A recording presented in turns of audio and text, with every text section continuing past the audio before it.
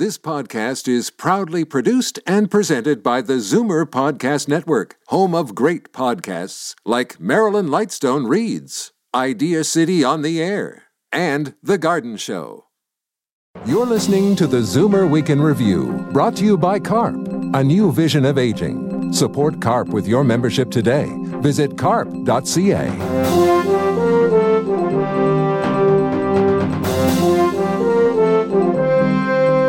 Good afternoon and welcome to the Zoomer Week in Review, all things Zoomer worldwide. I'm Libby Znaimer.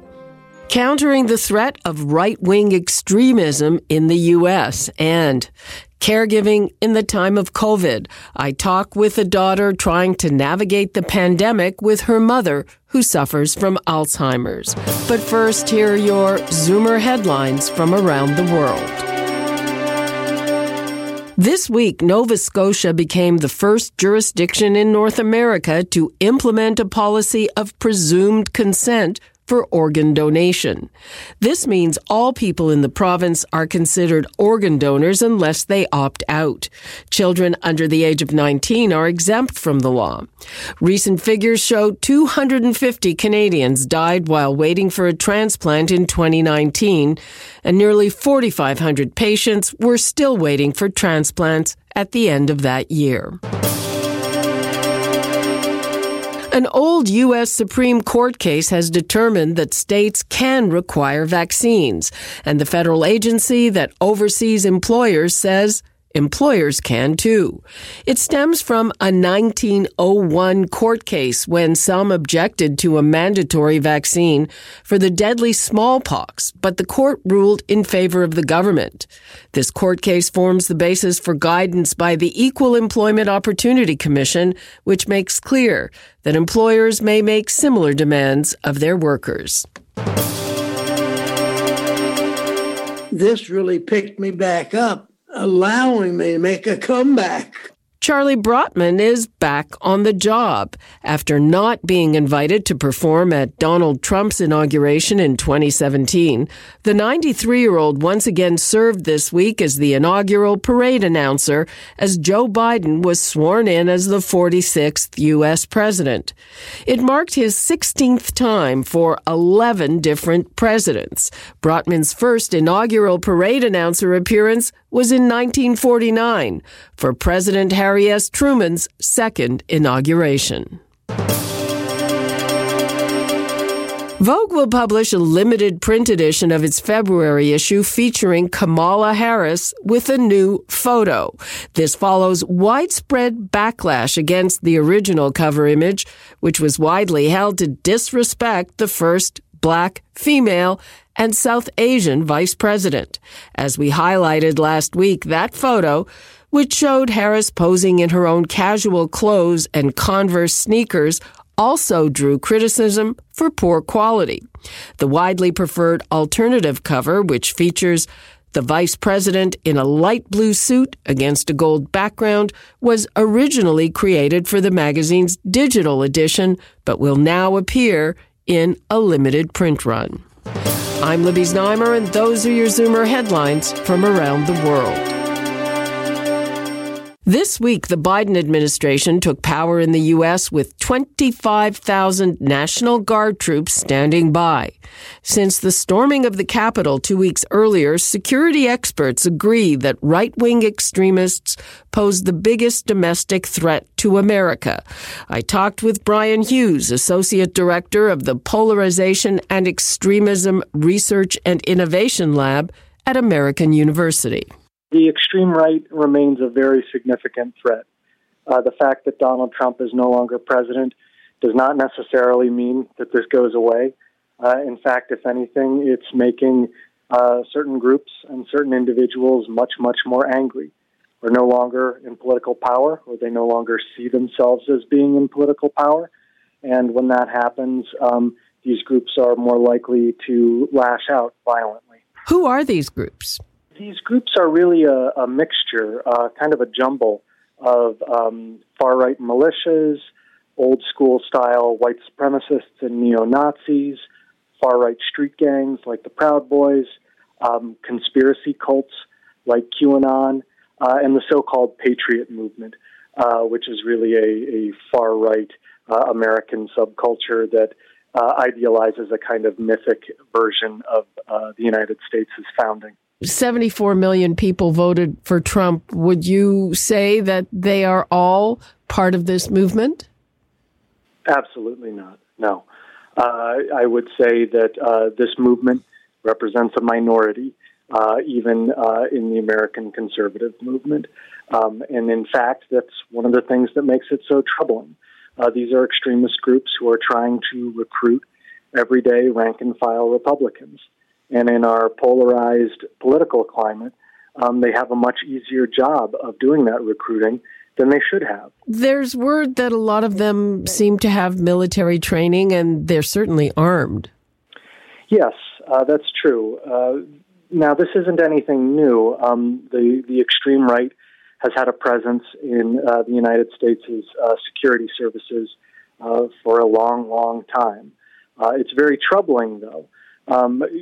Some extremist groups even encourage their members to join the military or to join the police as a way of obtaining training and weapons.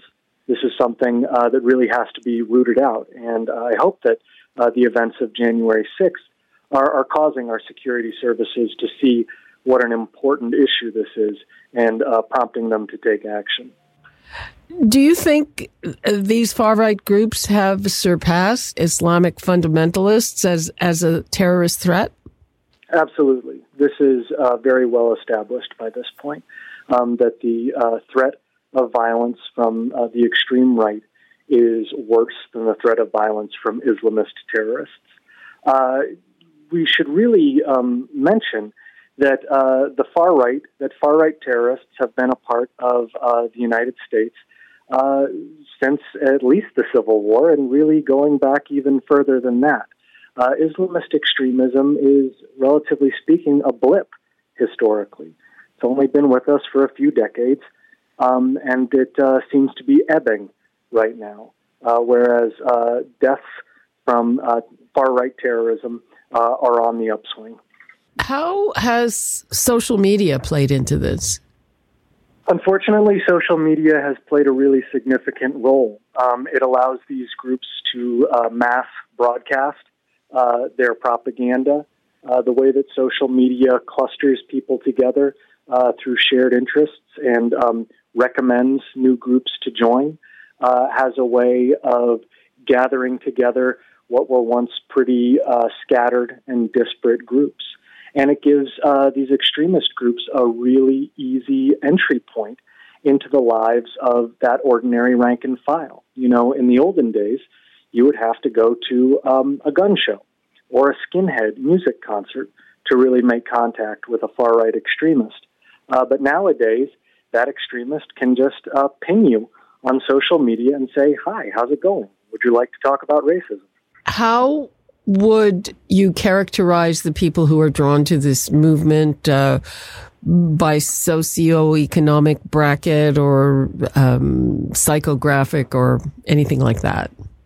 Sure. It's important to understand that poverty is not associated with extremism. There's no link between poverty and extremism. Well, where the link exists is where economic precarity and a sense of entitlement come together. So people who feel as though they deserve certain things in life and also feel that those things might be taken away from them and given to someone who doesn't deserve them, those are the people who are most at risk for being radicalized into extremism. So really, you see it much more in the middle class than in the poor. And from a psychological perspective, we very frequently see extremism tied to trauma. We see it tied to a sense of social dislocation. People join extremist groups at similar points in their lives to when people join cults. They join at periods of transition, when they're looking for a surrogate family, or when they're looking for easy answers to complex questions. What's the relationship between the political extremism and belief in QAnon? Extremist groups recognize that QAnon is easy pickings for recruitment. particularly now that so many people who followed QAnon have become disillusioned. You know, the great awakening that they were promised hasn't happened. Donald Trump is no longer president. So a lot of them are disillusioned. They're feeling socially dislocated. They're feeling like something they were entitled to, a second Trump term, has been taken from them and given to someone who doesn't deserve it, a Democrat. This makes them extremely vulnerable to recruitment by extremists. And we see, actually, online, we're seeing guides that white supremacists and neo-Nazis are passing around that give one another instructions for the best way to radicalize these people. Just a little bit at a time.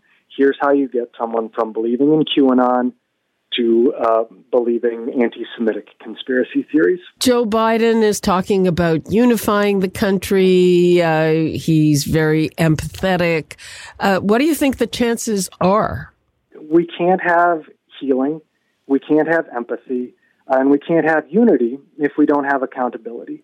There are people who are still in public life who are responsible for stoking the fires of this violence, and they need to be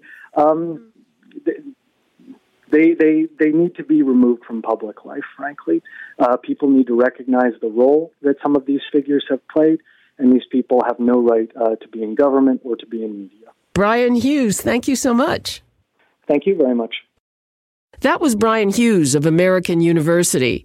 I'm Libby Znaimer, and this is the Zoomer Week in Review. Coming up, a caregiver's journey during COVID. You're listening to the Zoomer Week in Review, brought to you by CARP, a new vision of aging. Support CARP with your membership today. Visit carp.ca.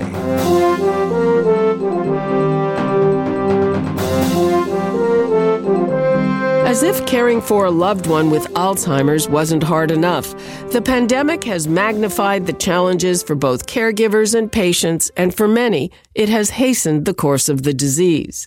Kerri Thompson is the essential caregiver for her mom, Joyce, who lives at a retirement residence in Aurora. My mom has taught me everything I know, and unfortunately now, the roles have reversed a little bit with her Alzheimer's, and I feel like I'm teaching her all the things that she taught me over the years. So we're together. Every day I visit her. She lives in a retirement home here in Aurora.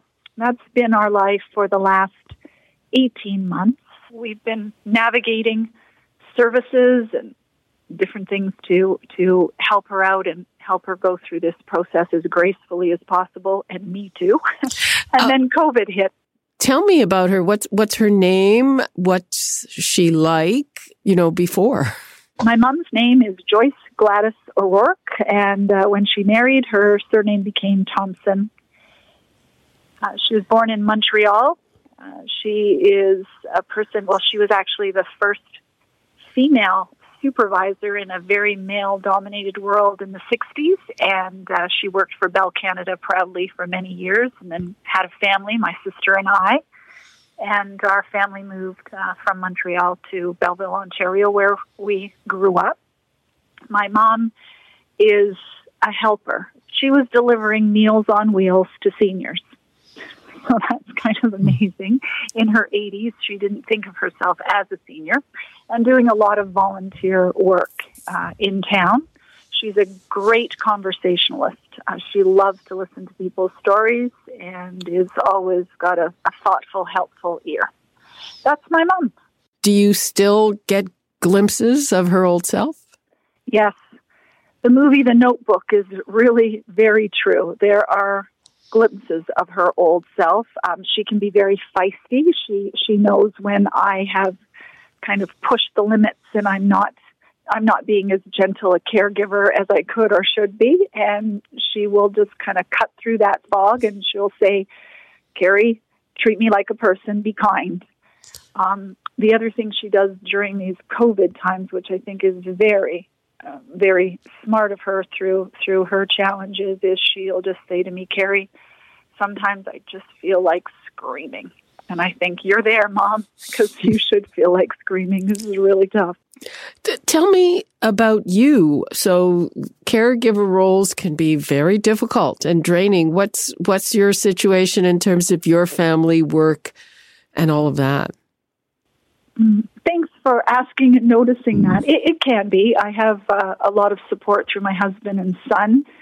They will spell me off and visit when I just don't feel like I have the time due to work, or I'd like to go for a walk with friends or walk the dog.